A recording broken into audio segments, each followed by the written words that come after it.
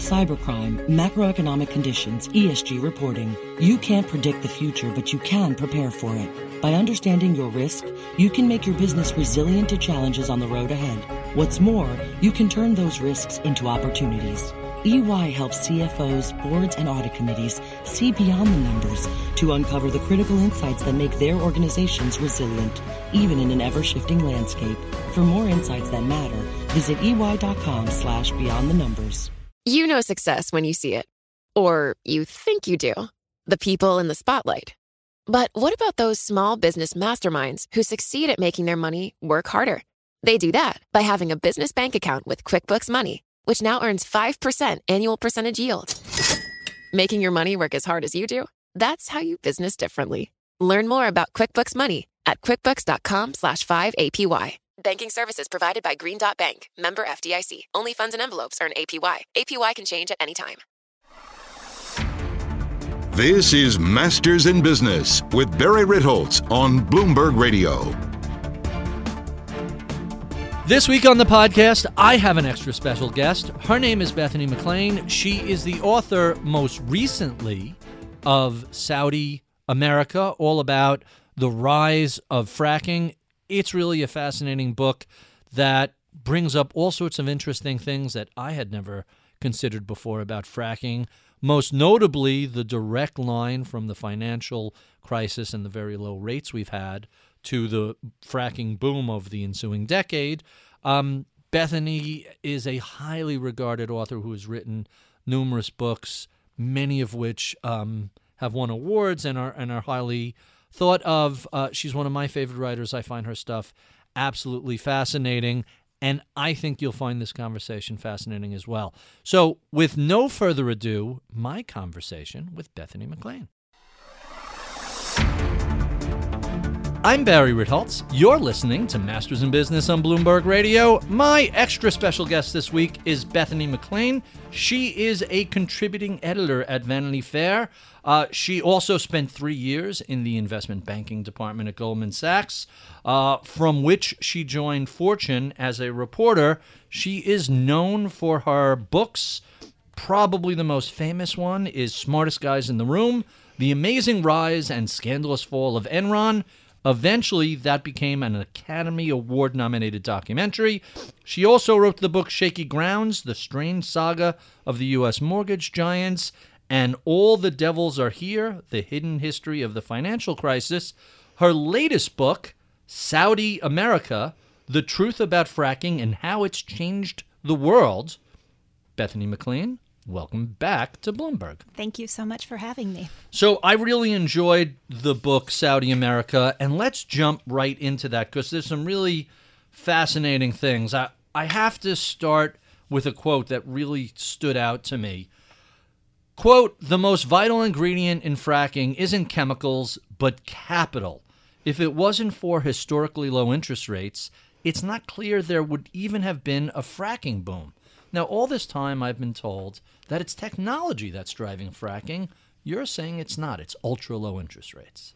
It certainly is technology as well. Horizontal drilling is a big innovation. So I do want to give credit to that. But I think most people, when they focus on the problems with fracking or the issues, they focus on the environmental issues.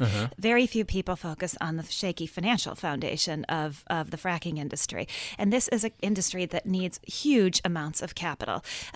Huge amounts of capital are required to drill a well. And then because the decline rates of the wells are so steep, if you are going to maintain production or grow your production every year, you get on this treadmill of constantly needing more capital. So most shale companies have a fair amount of debt.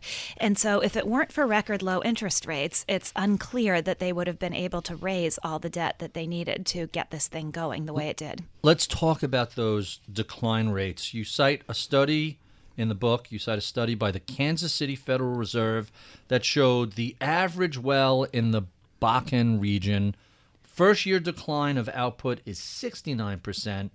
Within 3 years, it's 85%. So what do they have, a very short window to squeeze whatever they can out of that well? Yes, and you can make one well can be profitable in a simple return on capital analysis. But if you're part of a publicly traded company and you need to show growth in production every single year, you're on this treadmill of constantly needing to raise more capital in order to show production growth. And the big question overhanging the shale industry is, does that ever come to an end? Is there a point where this industry begins to produce free cash flow? Because right now it doesn't. It depends on the largesse of Wall Street being willing to fund it. So let's talk about that a second. You describe how fracking developed with thousands of wildcatters. They would go out, they would get these land leases. They were deploying the technology using horizontal drilling, lots of Canadian sand, and all sorts of other surprising things I had no idea about. You're suggesting that these one-off drills themselves, these one-off wells themselves, they were profitable for those wildcatters. A one-off well can be profitable, yes.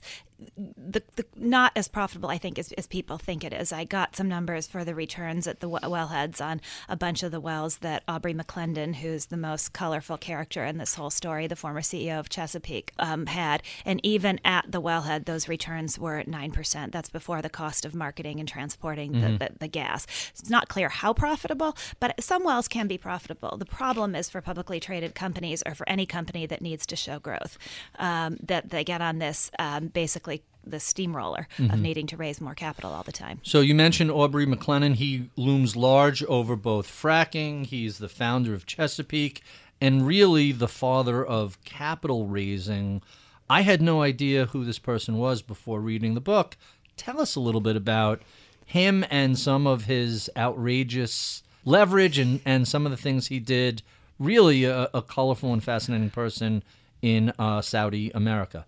So I've been fascinated with Aubrey McClendon going back to 2010. A guy I talked to a lot used to tell me, with some degree of hyperbole, that McClendon was the most important man in America.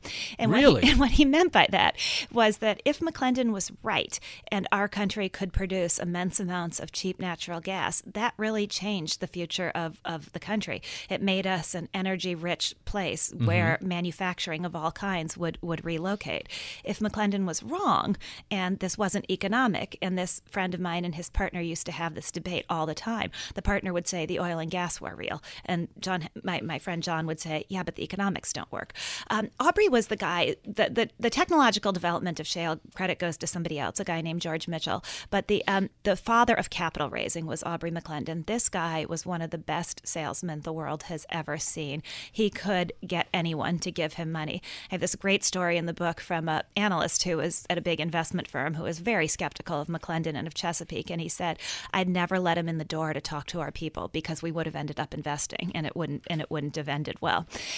And McClendon had this larger than life personality and life. He really sort of remade Oklahoma City. Chesapeake was this extravagant company with daycare on premises and a massage studio. I mean, it was Silicon Valley transported to Oklahoma City.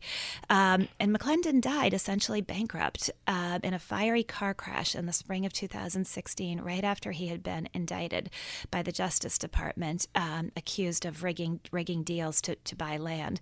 And when he died, American shale was flat on its back. It looked like this was the end, thanks to some of the strategy OPEC pursued. And so McClendon's death was as if it underscored the problems with the American shale industry. There's a stat in the book that really stunned me. From 2001 to 2012, Chesapeake sold $16.4 billion worth of stock and $15.5 billion worth of debt. It's a nice balanced portfolio there. And paid Wall Street more than $1.1 billion in fees. So when you say capital was the key driver of fracking, at least at Chesapeake, that seems like an awful lot of money. That is an awful lot of money, and I'd add that that's not the only amount that Chesapeake raised. They raised probably another $30 billion in ways that are a bit more subterranean than public sales of equity and debt. They did these Enron-esque prepaid deals where they'd sell natural gas forward and get the cash now and not book that as a loan, but it essentially is a loan, right? And you're pulling forward revenues and counting it today. Yeah, and they did over $20 billion of those kind of deals. And so so even that huge, stunning number actually understates the sheer amount of capital they raised. And with all of that, Chesapeake never, before asset sales to suckers essentially, Chesapeake never produced free cash flow. Amazing. And so people would look at that and say, well, that's just Chesapeake. Aubrey McClendon is he's the larger-than-life character. That's not emblematic of the rest of the industry.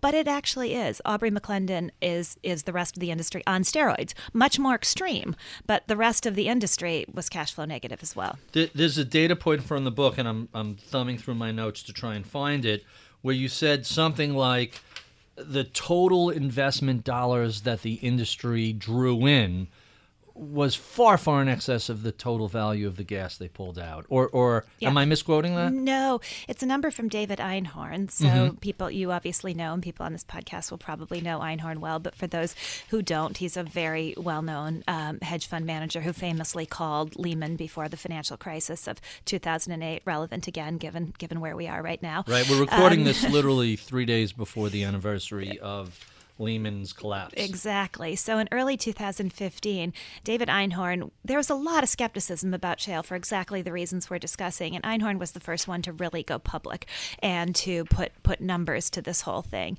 And he calculated that the shale industry had outspent its cash flow by $80 billion. So that's amazing. It's not that they spent 80, and the time frame for that is 06 to 2014. It's not that they spent 80 billion. They spent 80 billion more than the value of the oil and gas they sold. Yes. That's just astonishing. And you have to remember that was a period when oil prices were over $100 a barrel, and it encompasses a period when natural gas prices were over $10 as well. And so what the argument of skeptics is that this is an industry that can't make money with super high commodity prices. Forget super low commodity prices. Right. Let's talk a little bit about that, because there's a quote from an analyst in the book that I really liked. With oil, there's a price that kills supply, and there's a price that kills demand. So 2 questions about that. First, explain exactly what that means. And then secondly, where are we in that cycle? Well, what he meant by that is that there's a price that's so low that nobody can make money. Although meaning people don't explore, they don't drill, they'd rather just sit around and wait. Right, and that actually pushes us toward lower cost sources of supply, because if you think about the world, there are places that can get oil out of the ground for a really small amount of money, namely Saudi Arabia. Their immense oil field is probably the cheapest place to extract oil in the world. I think they've said their cost is about $10 a barrel. Although in the book you describe that their own financial situation has changed the world, so they really need $70 or $80 oil in order to pretty much be break even versus their own infrastructure. That's because they're public spending on other things to keep a restless populace quiet. So, but that's not the actual, that's the public spending they've layered on top of it, not the actual cost of the barrel of oil. But so at a certain price, nobody can make money, and so exploration stops. And then at a certain price, oil is so high that people start to look for substitutes. Consumers start to throttle back. Yep, and so that's what this guy meant by there's a price that kills supply and a price that kills demand. And so the next question is, where are we in that cycle? Are we about halfway? What are we, about $70 a barrel at this recording? Yep. So that's much lower than people thought oil prices would ever be back in 2011 and 2012 when oil prices were over $100 a barrel, right? And I think it's still not quite high enough for Saudi Arabia to be fiscally stable. And whether it's a price at which U.S. shale can make money or not remains to be seen. People claim, proponents claim, that technological improvements and the beginning of fracking in an area of Texas and New Mexico called the Permian, which has been an oil field for a century, but has turned out to be really prolific with this new technology of fracking, that these things are going to reshape the financial firmament of the industry, and so we're going to start seeing profits from the publicly traded fracking companies. Skeptics say those decline rates are still bad. All we're doing by getting more oil out of the ground more quickly with new technology is emptying the well more quickly. We're not increasing the amount you can get out over the life of the well, and this still isn't going to work economically. So the theory is that within the Permian Basin, even under $75 a barrel and under $5 the linear square foot for the natural gas, that's, or is cubic square foot? I don't remember the measurement. But it's been $3, $4, $5 recently. Yeah. Permian Basin can become profitable at those certain prices. parts of the Permian Basin for sure can be profitable at those prices. Whether the whole basin can be profitable, because I profile in the book a company called EOG that's kind of regarded as the Apple of shale. If there is a total counterpoint to Aubrey McClendon's Chesapeake, it's EOG. Highly efficient, very cost conscious, basically kind of the technocrats of the shale industry. Mm-hmm. And they say, the CEO of EOG says, all land isn't created equal. The idea that you can drill a well in one place in the Permian Basin, and that means you can drill wells everywhere in the Permian Basin and produce the same results, it's crazy. Geology is really complicated. And so he believes that some of what we can extract from the Permian Basin is at low prices is overstated. Last question about Aubrey, because you describe in the book how it's not just that he's spending 2 and 5 and 10x on land leases versus everybody else, but his own personal life, he's all in on everything. There's no safe money. There's no, well, let me buy my... He's just fully leveraged constantly in every segment of his life. Right. He struck me as a fascinating character because he wasn't just willing to risk other people's money. He was willing to risk his own money. He risked every bit of money he ever got. There's this great quote from him when an analyst on a conference call said at one point, "When is enough enough?" And he said, "I can't get enough." And I think that sums up the man. But yeah, he bought the Seattle Sonics, moved them to Oklahoma City, renamed them the Thunder. He had mansions around the country, including and around the world, including this extravagant place on Lake Michigan. He had an antique map collection, and he was best known, you'll appreciate this, for an incredible collection of wine. Someone who knew him told me that his collection of wine at one point was actually the best in the world. Wow. He had a special love for the really big bottles. What are those things called? The Jeroboams and the Magnums. Bigger than the Magnums, the triple size. Yeah, so the really rare Jeroboams. I mean, he was a character. Fascinating. Let's talk a little bit about your writing process, and let me go back to that column about Enron. The first piece, that was pretty much the first major mainstream piece that called out Enron for, hey, maybe things are not quite as rosy there as the company is claiming. Tell us a little bit about that piece and what motivated you to turn it into a book. Well, so that piece actually came about because when I started working at Fortune, I'll give you a little bit of a backstory. I did a column called Companies to Watch, where I was supposed to pick stocks every week that were going to, appreciate 20, 40, 60%. That's a thankless task. Well, it was remarkably easy because there were no shortage of people coming by Fortune, from portfolio managers who own the stock to company management, who would lay out these great little stories from me. Mm-hmm. And I'd write them up because I believed. I didn't. Why would you doubt them? Why would I doubt them? And I'd watch in horror as the stock promptly went in the opposite direction. So I started at a pretty early age trying to get to know short sellers because I was just tired of being wrong. It wasn't I was tired of being wrong and tired of having people call me up after a piece ran and basically saying, "You idiot." Like, how could you? Right. How could you be writing a puff piece about this insane fraud? And so, anyway, so through that, I got to know Jim Chanos, and Jim, I think, in the fall of 2000, said, "Why don't you take a closer look at Enron?" And it happened to be, it's one of those interesting things in life because I have a weird background. I was a math major, and I went to work at Goldman as an analyst out of college, and so I didn't have a writing background at all. And so it was kind of serendipity of my weird background actually being incredibly helpful. Sure. Because certainly at that stage, I still knew how to put together, elaborate spreadsheets on a company's financials. I was pretty fresh out of doing that at Goldman. And their financials were as transparent and easy to understand as any on the street, right? So I'd say over my years in journalism, what's changed is I've become far more obsessed with characters, far more interested in the human story, but I'm still a numbers girl at heart. And so when numbers are contrarian and don't make sense and aren't what everybody else thinks or show a different picture than what the world thinks is going on, like with shale, most people think, well, it must be immensely profitable and making gobs of money. Right. And no, actually it's not.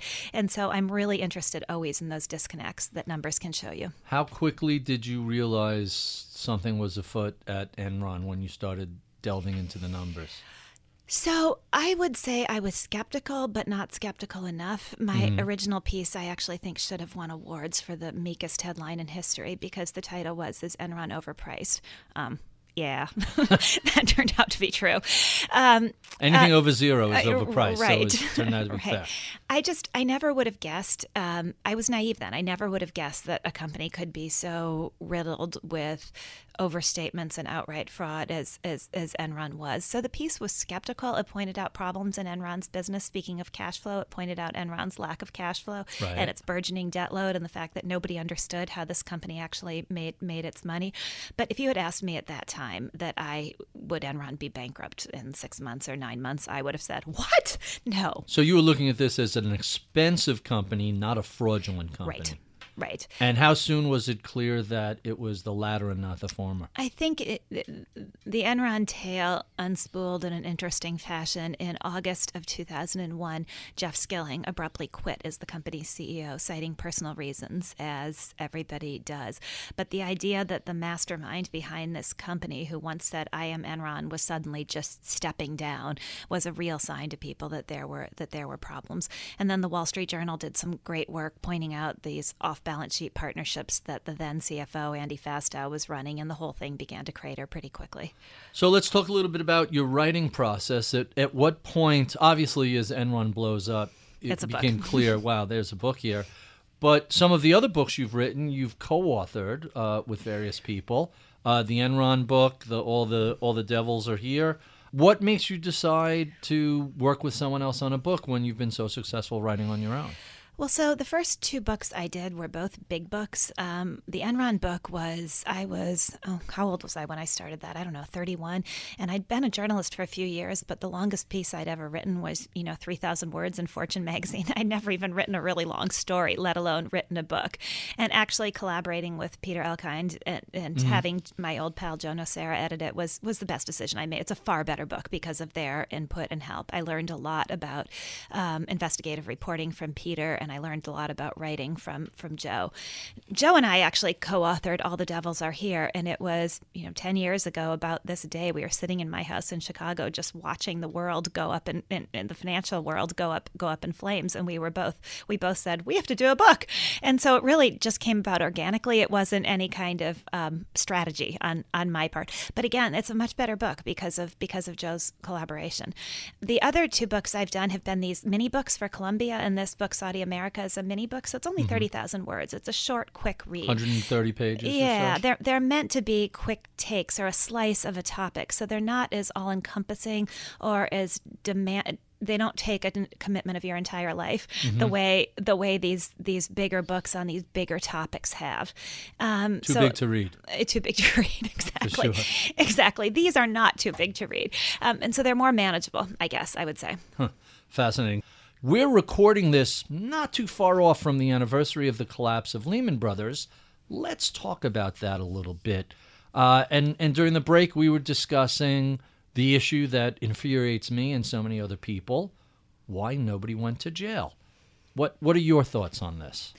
I do think overall it's harder to send people to jail than is commonly thought because there's a difference between what is unethical and what is illegal. For sure. And sometimes what is unethical is actually worse than what is illegal. And that's one of the conundrums of our criminal justice situation. Even Enron wasn't a slam dunk. It was a case that took years to prosecute. Yeah, that was pretty much a slam dunk. It actually wasn't. Enron went bankrupt in 2001. Jeff Skilling wasn't indicted until 2003. The trial wasn't until 2006. And I sat through that. That's amazing. In the end, what Skilling was indicted for was less sweeping than you might expect. It wasn't just straight up accounting fraud? No, it was not just straight up accounting fraud because the accountants and lawyers can sign off on things that are clearly misrepresentative of economic reality. But once you've gotten accountants and lawyers to sign off on them, the Justice Department can't come in after the fact and say, well, that's illegal. So it's plausible deniability and by outsourcing this. And there's some truth to that in the financial crisis, too. But what we were just talking about, which is what mystifies me, is why there were no prosecutions around what seemed to be very clear financial fraud, which was Wall Street's knowledge that the subprime mortgages it was buying did not meet the standards they were promising investors. Right. And yet they continued to buy these subprime mortgages and package them up into securities and misrepresent the quality of those mortgages to investors. Sounds like fraud to me. It sounds like fraud to me, too. And what's what's infuriating and upsetting about this is that the big firms all paid billions of dollars to settle these cases. Hundreds of billions of dollars. Yes, I think it's 204. The reference in today's column is $243 billion in fines. It's amazing. But literally, if you read the settlements, you can't tell what happened. You can't tell if the Justice Department is extorting the firms, trying to get money out of them, Right. or if something really bad happened here, because it's all cloaked. It's a settlement. It's all part of what Cost of doing business. It's all part of what I call the shadow legal system, which is the way big corporations settle allegations outside of the public eye. So there are no court documents. There's no trial. Look, my husband is a litigator. I get why this happens, but I think it's really bad for democracy and really bad for people's faith in our system to have so many of these big cases settled in these ways that shed absolutely no light on what actually happened. And now some of these cases were settled with admissions of guilt, but a lot of them were no admission, no deny, just write a check. Just write a check. No clear sign of how this happened within a company, of who was responsible, of who actually knew this was taking place, of who benefited from it. Just so cloaked that you can't tell from the outside what actually happened. Just write a check and make it go away. So you're with shareholders' money, by the way. Since you're a numbers girl and you spent all that time wading into the balance sheets of Enron, there's two really interesting things that come out of that. One is the eventual collapse of Arthur Andersen, their auditor.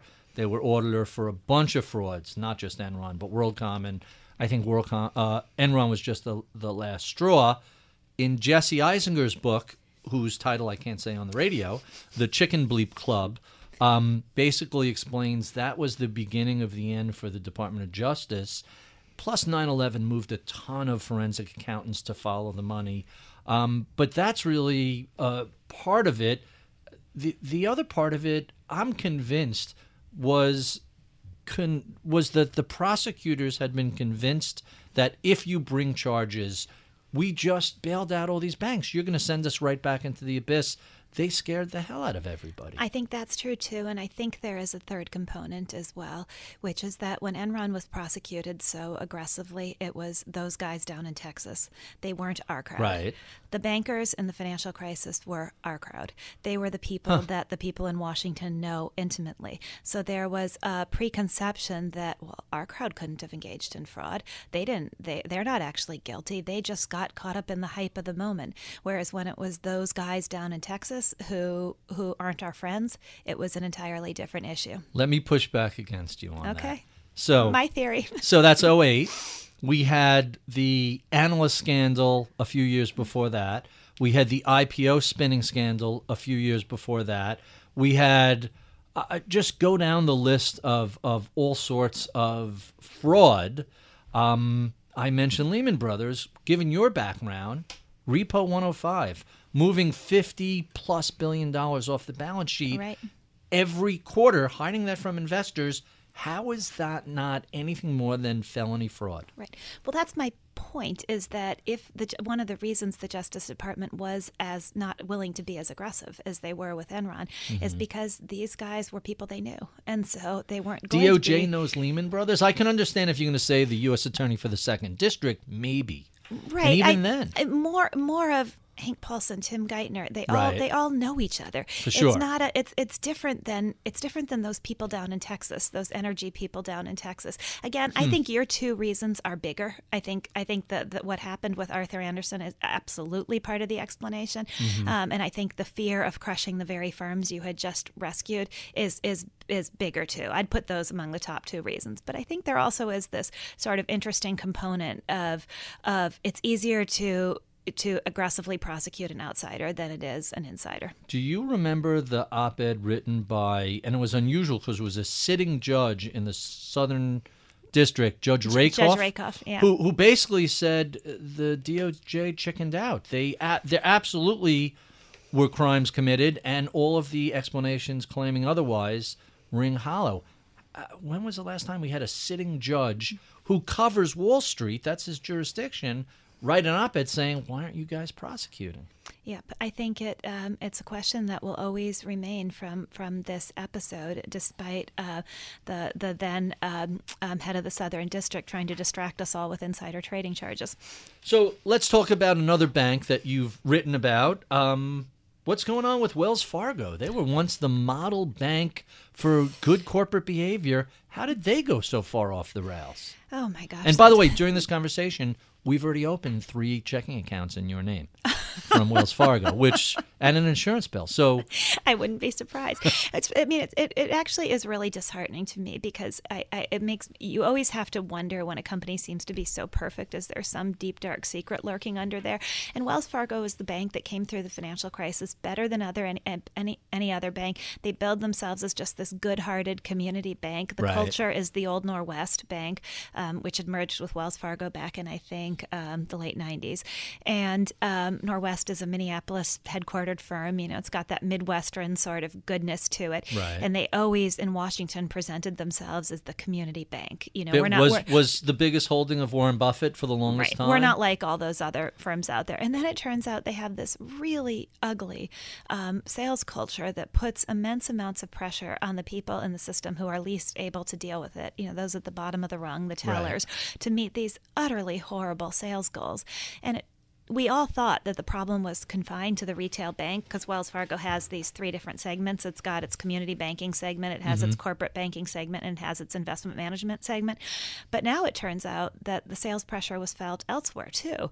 There were crazy goals in the corporate bank and crazy goals, which is what the subject of a couple of recent articles I've done in the investment management division, where people were given quotas in the same way. So this really intense sales culture had actually spread throughout the entire bank. Where did that sales culture originate? Where did that come from? So I think it came from Dick Kovacevic, who was the CEO of Wells Fargo through the financial crisis. And he was the first to start talking about banks as stores, where you were supposed to sell things to customers. And he's the one who coined the now infamous phrase, 8 is great, which is getting every customer at Wells Fargo had to have at least 8 products with the firm. That's where it came from. Whether it would have, a lot of things from securitization to Wells Fargo sales culture can start in a place that's perfectly okay and then get taken to an extreme and tip over into a place that is so not okay. And whether if Kovacevic had stayed at Wells Fargo, whether the sales culture would have tipped over that line or not is a debate that nobody will ever be able to answer. I mean, but obviously it tipped over that line pretty soon after he left. So with his policies, why did everybody stay with this if this was such a obviously terrible idea? I think his successor, John Stumpf, who by all accounts is a lovely man, was not the sort of executive who was going to radically reverse course. And why would you when it appeared to work so well? Wall Street celebrated Wells Fargo. It had the highest PE multiple of any bank for a long time precisely because it did have these amazing cross-sell numbers. And so when the strategy appeared to be working and was winning you all this praise, why would you stop it? Why would you listen to the whistleblowers inside the bank who were saying this is a real problem? You know, the metaphor that always sticks out in my mind is you could set the track record on the straightaway, but if you can't make the turn and you hit the wall, that record shouldn't count. And that's kind of like Wells Fargo is doing. I like that. The thing that really bothers me about Wells Fargo is that it seems to me a perversion of capitalism in this sense. I have nothing against the people at the top taking a lot of money as long as they also bear all the risk when things go wrong. Wells Fargo managed to put in place a system where the people at the very bottom didn't make much money, and they bore all the risk because they were the ones who had these horrible sales goals to meet. They were the ones who got fired if they didn't meet them, and they were the ones who got fired if they met them in a way that was unethical. And so all the pressure, none of the reward, but all the risk went to the people at the bottom of the pyramid, and that I think is a perversion, to say the least. Can you stick around a bit? I have a ton more questions for you. Sure. We have been speaking with Bethany McLean. She is the author, most recently, of Saudi America. If you enjoy this conversation, come back and check out the podcast extras where we keep the tape rolling and continue discussing all things fracking, fraud, and financial crises. We love your comments, feedback, and suggestions. Write to us at mibpodcast@bloomberg.net. Follow me on Twitter at Ritholtz. You can check out my daily column on Bloomberg.com. I'm Barry Ritholtz. You're listening to Masters in Business on Bloomberg Radio.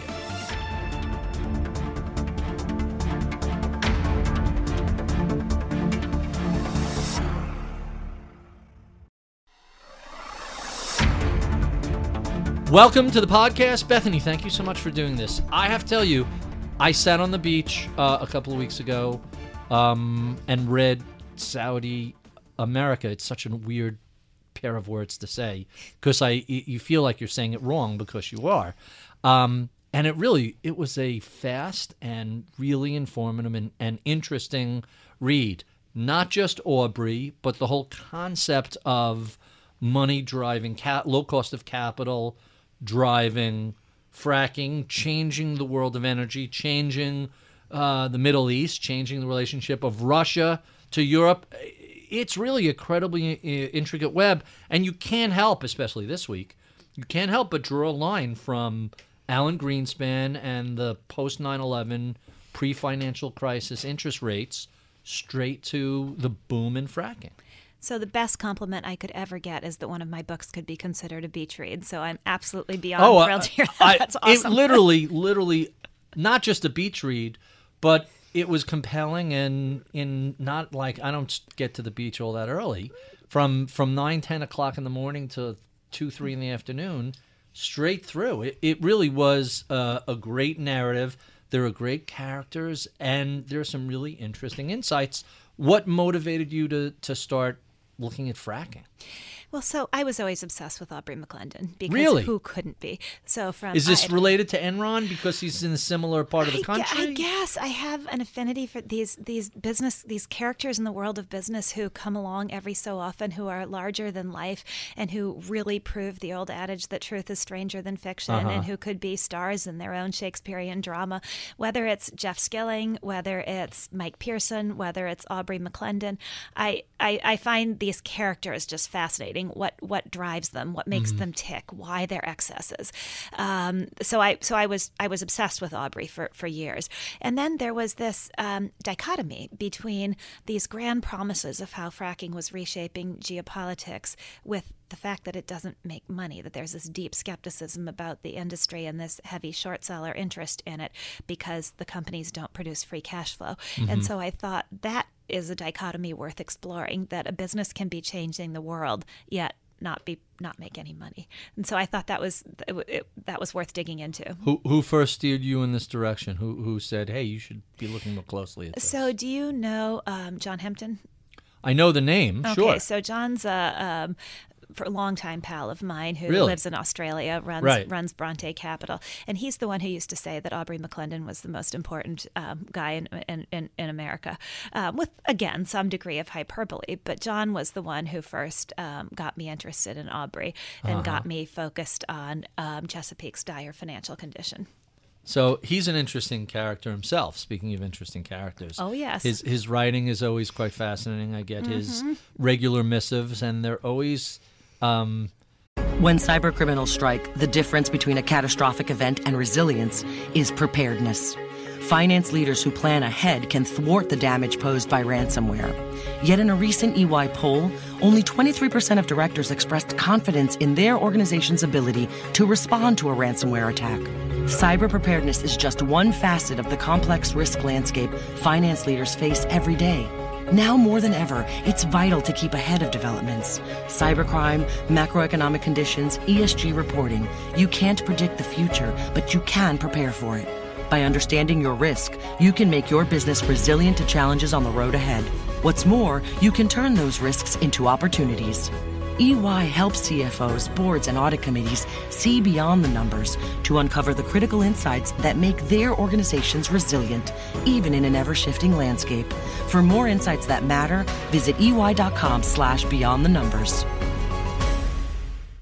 It's so refreshing reading something that's just a little off kilter and certainly well thought out and interesting. So what made you think this was a mini book and not a full-blown 300-page tome? Oh boy. So as I got into it, I realized it probably could have and should have been a longer book, because trying to find a path through the fracking story that can be told in 30,000 words or so was a huge challenge.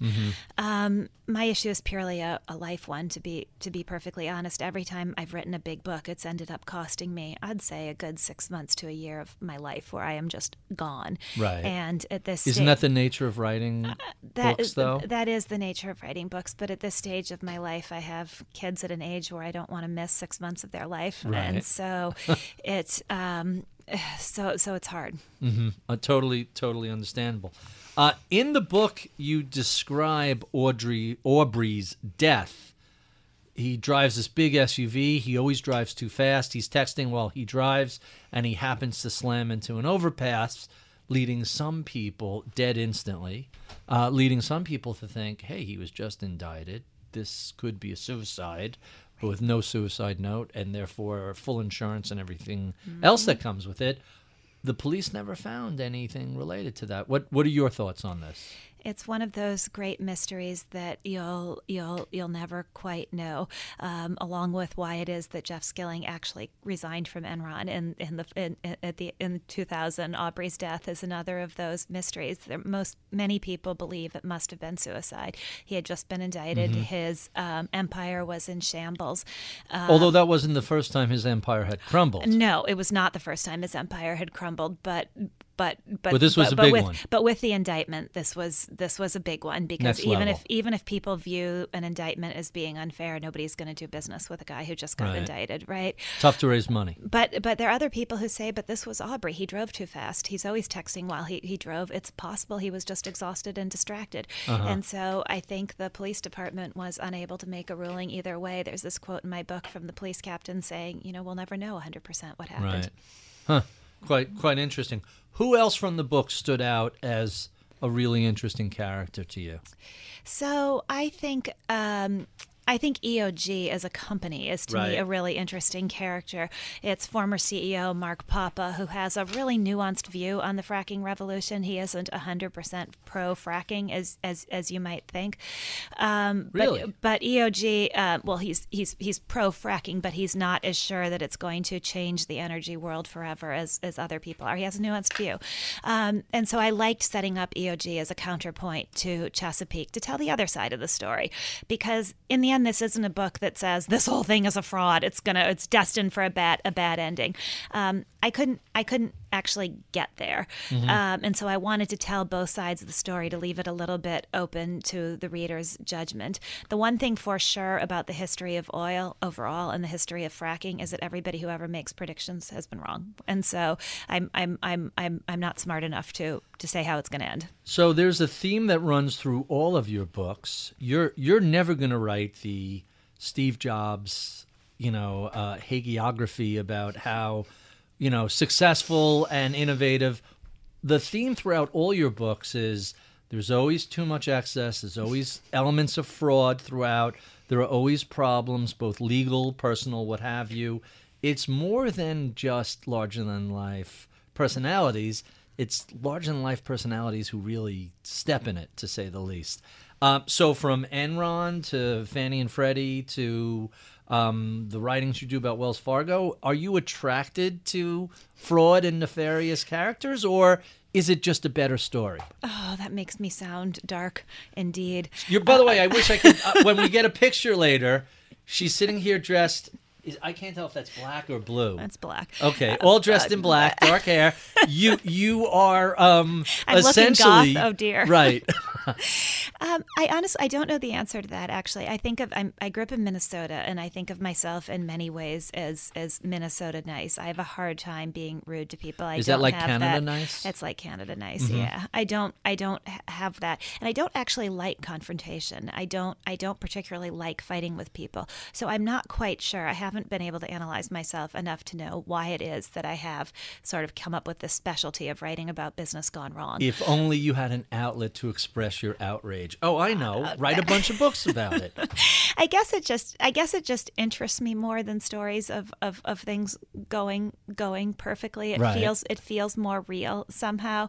And the analytical part of me loves trying to figure out how it went wrong. How things are working usually seems to be squishier, and all these generic phrases about leadership, et cetera, whereas how things went wrong, it's usually very grounded in the really gritty specifics, and I like gritty specifics. I have a pet theory which will eventually become a column, and the theory is that everybody's conception of the world is wrong because it's just examples of survivorship bias. Everything we see, means that there are 1,000 other things that failed. And so we assume, oh, this works, this pencil. Look, it's got an eraser and it's covered in paint and it's got a point.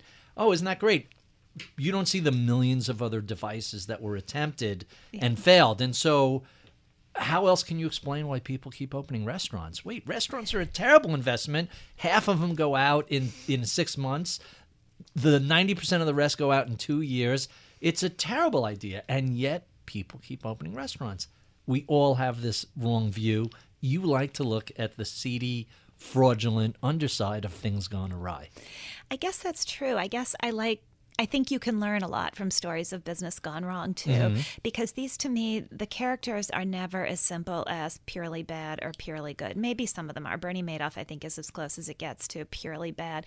But most of these stories aren't so much sort of clear-cut criminality as they are a mixture of idealism, arrogance, hubris, a little bit of fraud tossed into the mix, a lot of wishful thinking, and so they're very human stories, and that's what draws me to them. I always want to understand. I guess it's a little bit of a version of the famous line from Anna Karenina. You know, every happy family is happy in the same way, but every unhappy family, that's where is unhappy in a different way. And so every story of business gone right is kind of the same. Every story of business gone wrong is really different and really fascinating. Don't we learn more from the mistakes and businesses gone wrong than the success stories? What do you learn from Google? Make the best search engine and figure out how to monetize it. There's not a big lesson there. But the disasters, there's always lots of lessons. There's so many lessons. I mean, here's a gritty one from Wells Fargo, which I find fascinating. Back in 2013, the LA Times did a story about all the sales pressure and the terrible impact it was having. And Wells Fargo ignored it because then CEO John Stumpf said, oh, well, this is only 1% of our workforce. So we are actually great. Far from criticizing ourselves for this, we should be praising ourselves for this because only 1% of our employees has ever had a problem. And it's a classic example of using math to justify your wishful thinking, because in a retail sales force that had turnover of 30 to 40% a year, and where that 1% measured the people who got caught, not the people who were pressuring them to engage in this behavior, not the people who quit because they couldn't do it, and not the people who just did it because and got away with it. It was a meaningless figure, right? And so that's not math, that's rationalization. But so I love that. I love those kind of lessons, right? And that's so much more interesting to me than how to be a great leader. Exhibit compassion. I don't know. I'm intrigued that there was a story in where was that, LA Times? Yes. And the company didn't take it seriously. Yep. There was, the other bank that more or less came through the crisis pretty well was JP Morgan under Jamie Dimon, and they had an automated underwriting system called Zippy. And it was a way to process more mortgages more quickly so you can move through the pipeline. The problem with Zippy was it occasionally would reject a mortgage. And so there was an internal document that the mortgage department created called Zippy Tips and Tricks. And it was all the ways you could tweak the inputs to make sure that Zippy would approve it. And a local, I forgot which one it was a local, not as big as the LA Times, but not the East Podunk Express. It was somewhere in between, wrote a story about Zippy tricks and tips. And, the company had the exact same answer that Wells Fargo did. Listen, this isn't representative of how we do it. Zippy was set up, and it's very effective here in 2006, and mortgages are just fine. Right. It's amazing how people's capacity to rationalize what's in their own self-interest. Back to your point, it's actually amazing how we don't see what we don't want to see. Especially when our salary, to paraphrase Upton Sinclair, is based on not seeing it. Or when your political ideology is based on not seeing it, per our little conversation on Twitter the other day. Well, I just found it amusing that somebody was mansplaining gender-neutral pronouns to you. There is some kind of irony there. Some people are irony impaired, especially online. It doesn't come across. Well, I got into a war of words with somebody on Twitter once, and it was over Larry Summers and his comments about women in math, and I actually defended Summers. Really? Yes. I have a great Summers story And for the you. anyway, this exchange ended with the guy lecturing me about why I was wrong to defend Larry Summers, and I thought, Listen here, little lady. This is just the height of irony. Right. Listen here, little lady. Let me explain to you about how women are disadvantaged. Let me explain to you why you should be so offended. You obviously don't understand what you're talking about. So let me explain to you why you should be so offended that Larry Summers said women didn't understand what they were talking about. It was very funny. Do you remember the column in the Boston Globe that just shredded the Harvard endowment? It basically it won all sorts of awards.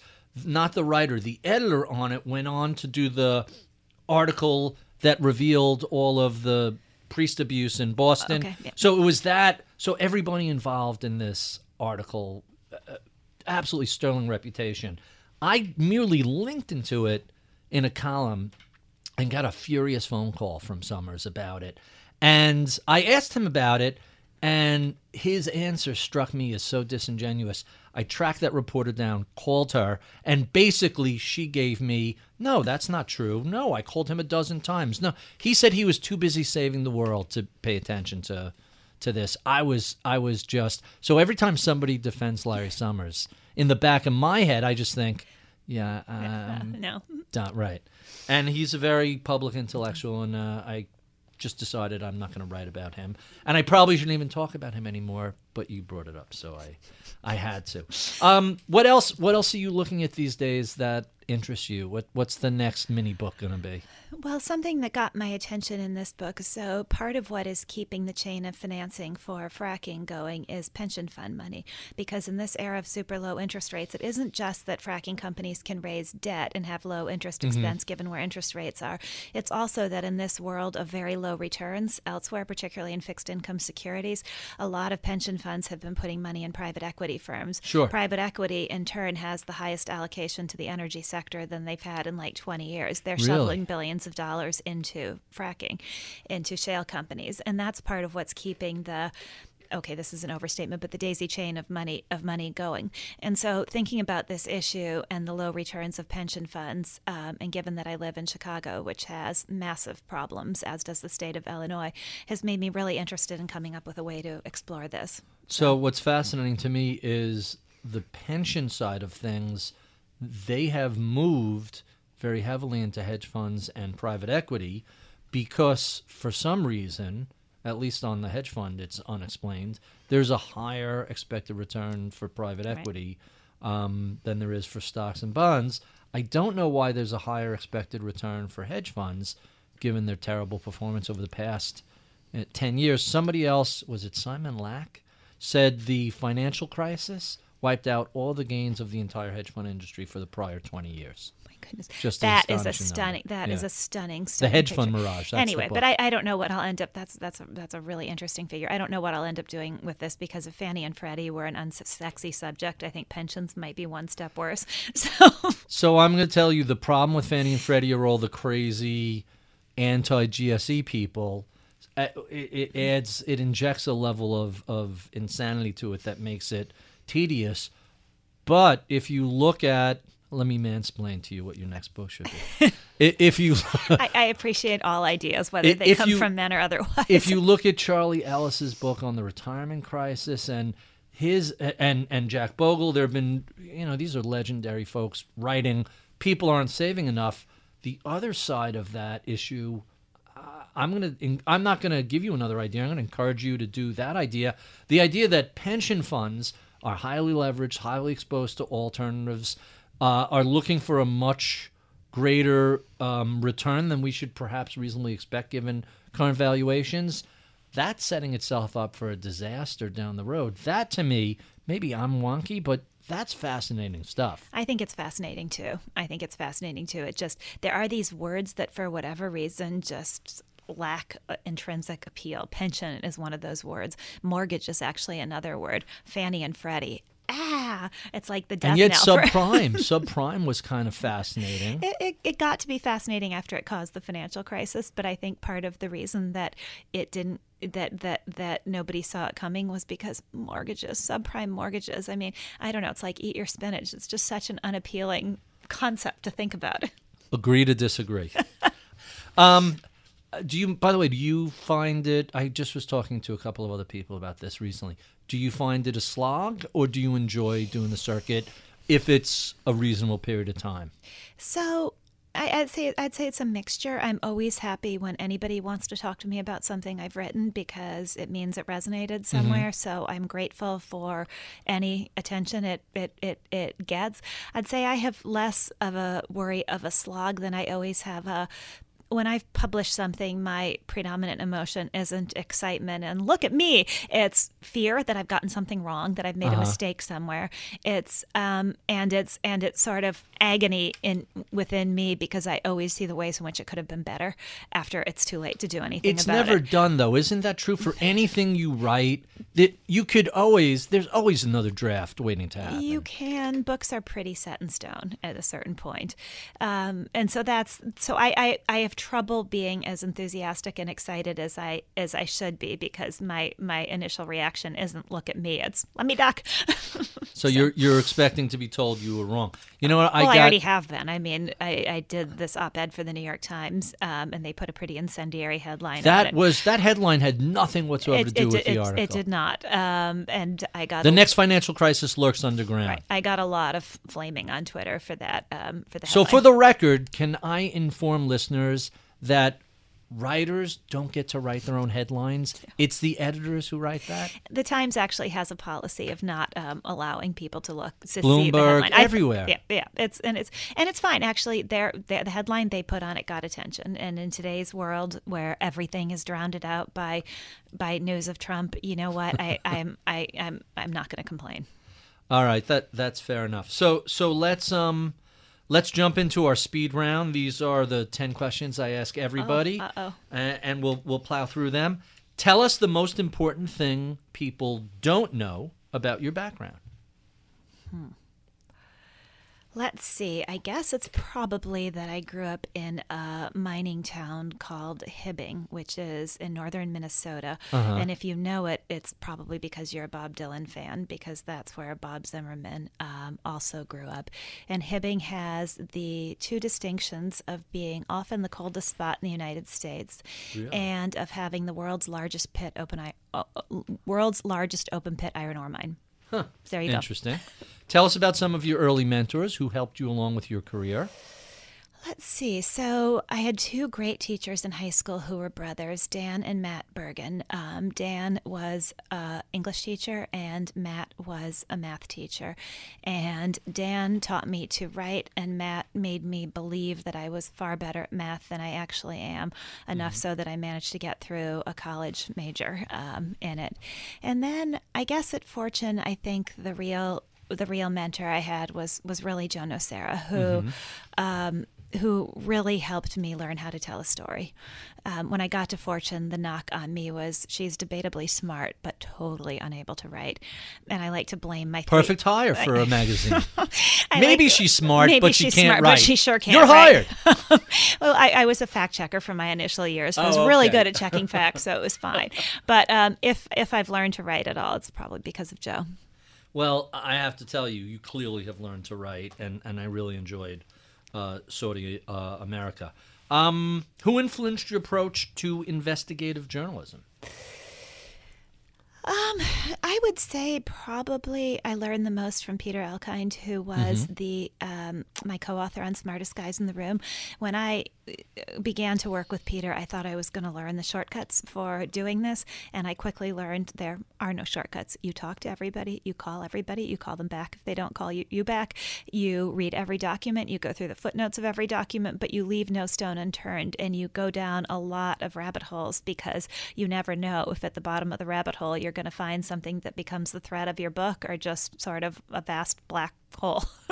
And you find a lot of the vast black holes. But I think Peter made me realize that it's just work and persistence.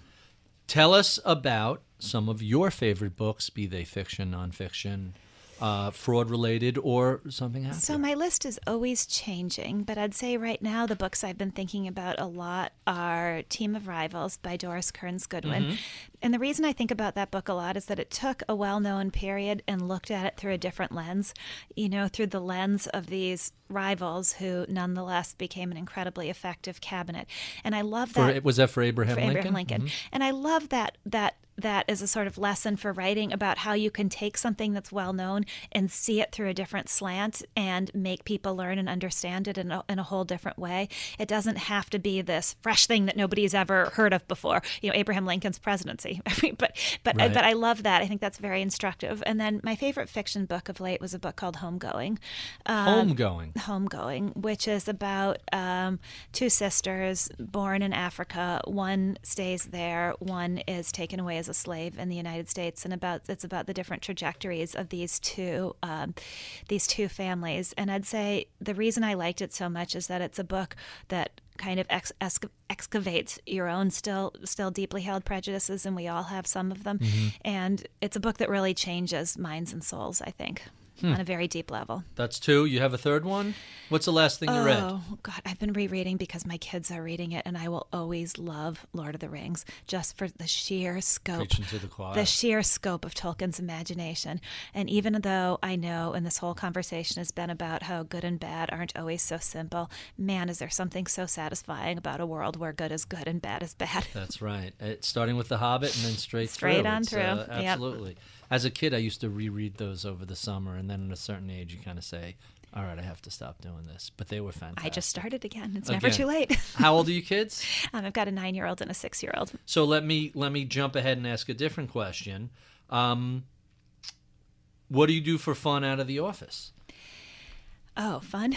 What's that? What do you do to stay mentally or physically fit? So I read a lot. I'm a big yoga person, and I've done a kind of yoga called Ashtanga, which is a self-practice for 20 years now.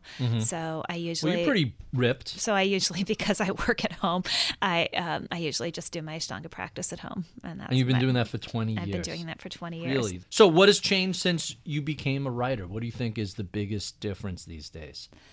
Oh, so much. I mean, the whole firmament has changed. It used to be that if you were going to be a writer, well, then you worked at a magazine and you were a journalist. And now some of the best, most interesting writing comes from people who aren't journalists, who are publishing on blogs and elsewhere. So in some ways, it's incredibly freeing in that you don't have to be a full-time journalist to get heard and to be a journalist. But it's, of course, the other changes in the business have just undermined the whole financial foundation of journalism. And so it's really different. If you could have told me when I started working at Time Inc. back in 1995, and Time Inc. was in the Time and Life building in Rockefeller Center, that Time would be long gone from there and the magazines would be being sold piecemeal, I would never have believed that. What are these blogs you refer to? Well, I mean, yours.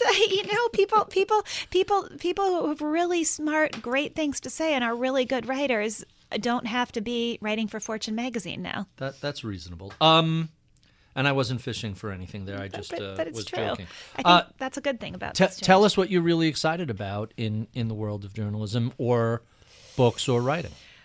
Well, I guess when everything is getting ripped apart comes opportunity, right? And so the world of journalism is getting ripped apart right now, and it's not getting any better.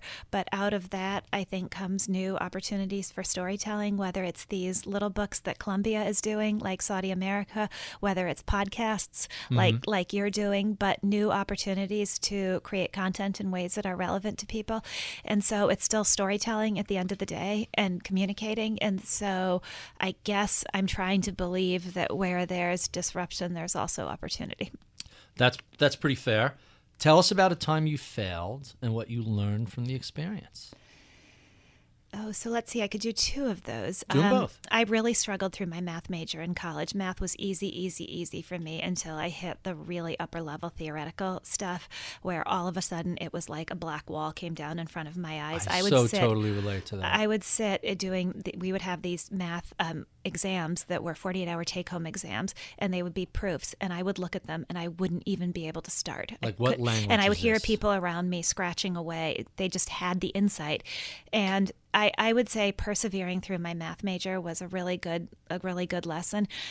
Even though, I mean, I fought for a C in one class. So that's what you're and calling a failure. I'd never gotten a C in my life. Oh, Yeah, okay. learning that you're not very good at something. So that was, but I learned more from sticking through that than I did from all the things I was good at. And then I'd say I probably failed in my first job. I was a terrible analyst at Goldman. You were there And for 3 years, I was there though, for weren't 3 you? years. I ended up sticking it out, but I think I learned a lot from that about importance to detail, about committing to where you are instead of if you're going to be there at all, instead of having a bad Don't attitude. half-ass it. Don't half-ass it, right? If you're there, then just do it and behave instead of Why voicing. were you misbehaving at Goldman in terms of? I mean, in terms of the work. Not I think in I terms acted. Of, I think I acted like I didn't want to be there. Mm-hmm. I think I was and it young. took them 3 years to pick that up. I thought they're the smartest guys in the room. I pulled it together after my first year, but that was a lesson to me because failing in your first job is a hard thing when you get very negative feedback from people. Yeah, it crushes your confidence. I would imagine. So if a millennial came up to you or a recent college grad said they're thinking about becoming a fill-in-the-blank writer, book author, journalist, what sort of advice would you give them? I would tell them to start writing and to write a lot because the only way you get to be a better writer is by writing a lot, and you can get to be a better writer. You have to have some innate skill at it, I guess, but you can learn, and you will learn. It's a craft, and that's why people call writing a craft, because a craft is something that you can get better at. You can get better at. And so I think that's the most important one. But I would say also that especially given how uncertain financially this life is right now, that you have to really, really be deeply curious and not be able to rest unless you've explored your curiosity, because that's the thing that makes it worth doing, right? To me, wonky as it may be, but getting to spend a year thinking about Aubrey McClendon and fracking, I was deeply curious about this, and I would not have been able to rest if I hadn't eventually done something about that. And that's what makes it all worthwhile to me. Sometimes you have an itch you just have to scratch. And I think if you don't have that, if you're more practically minded in some ways, that maybe this isn't, especially right now, the right place.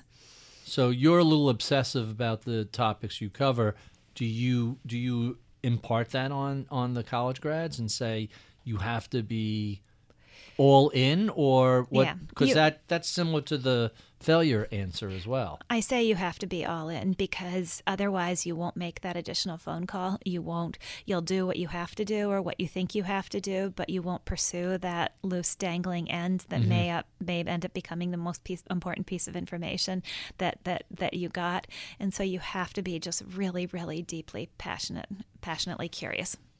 Quite fascinating. And our final question, what do you know today about writing and investigative journalism and book authoring that you wish you knew back in 95 when you first started, 20 plus years ago? I think what I wish I had known about writing is that being a good student isn't always helpful. And what I mean by that is that when you're a good student, you think you have to show everybody everything that you've learned, because God forbid the teacher thinks you missed this little nuance, right? So you're going to throw everything at the reader in order to show them that you've mastered this. And I think it's actually sometimes hard for good students to be good writers, because you need to let go of that. You need to learn to tell a story, and you need to step back from all of your facts. Somebody said to me once that facts are like lights on a Christmas tree. You actually can have too many. And I thought that was a great line. And you need to tell a story that communicates with people, not try to impress people with how much you know. Quite interesting. We have been speaking with Bethany McClain. She is the author of Saudi America, as well as Smartest Guys in the Room, and numerous other books. If you enjoyed this conversation, well, be sure and look up an inch or down an inch on Apple iTunes, and you can see any of the other 200-plus interviews we've recorded. You can find that on Apple iTunes, Stitcher, Overcast, Bloomberg.com, wherever finer podcasts are sold. We love your comments, feedback, and suggestions. Write to us at mibpodcast@bloomberg.net. I would be remiss if I did not thank the crack staff who helps put together these conversations each week. Atika Valbrun is our project manager. Medina Parwana is our audio engineer/producer. Taylor Riggs is our booker producer. Michael Batnick is our head of research. I'm Barry Ritholtz. You've been listening to Masters in Business on Bloomberg Radio.